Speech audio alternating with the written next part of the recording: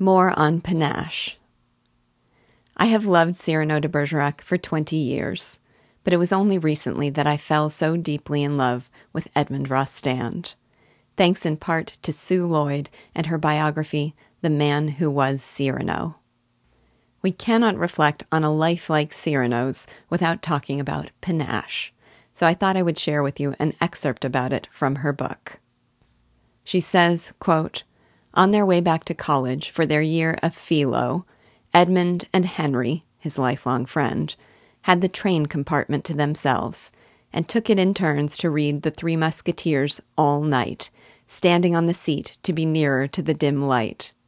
The valor and daring of D'Artagnan particularly appealed to Edmund. I should like to write a play about him, he enthused.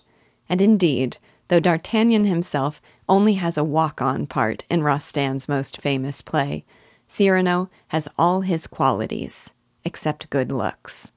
Daring, courage, enthusiasm, idealism, verve, carelessness of consequences, the extravagant gesture, all of which can be summed up in one word, panache. Panache, that extra touch of elegance, dash of wit, like the white plume ornamenting a helmet, which is its literal translation, is the quality we associate especially with Cyrano. Rostand himself defined panache in his reception speech to the Académie Française as l'esprit de la bravoure, the spirit of gallantry and courage, something not great in itself, but added to greatness. Quelque chose de voltigeant, d'excessif, et d'un peu frisé, something fluttering and rather over the top, even a little boastful, literally twirled.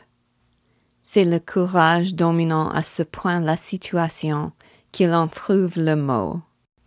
It is courage so in control of the situation that it can make a joke about it.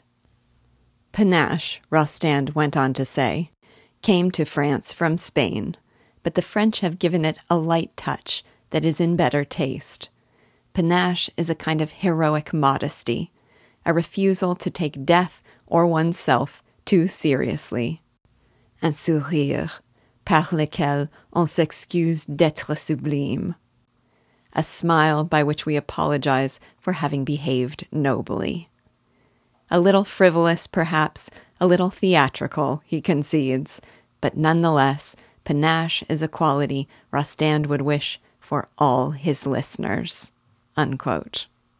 We, his listeners, can't live a life like Cyrano's without a little panache, without, if you recall the earlier poem, twirling our mustaches, even if we haven't got them.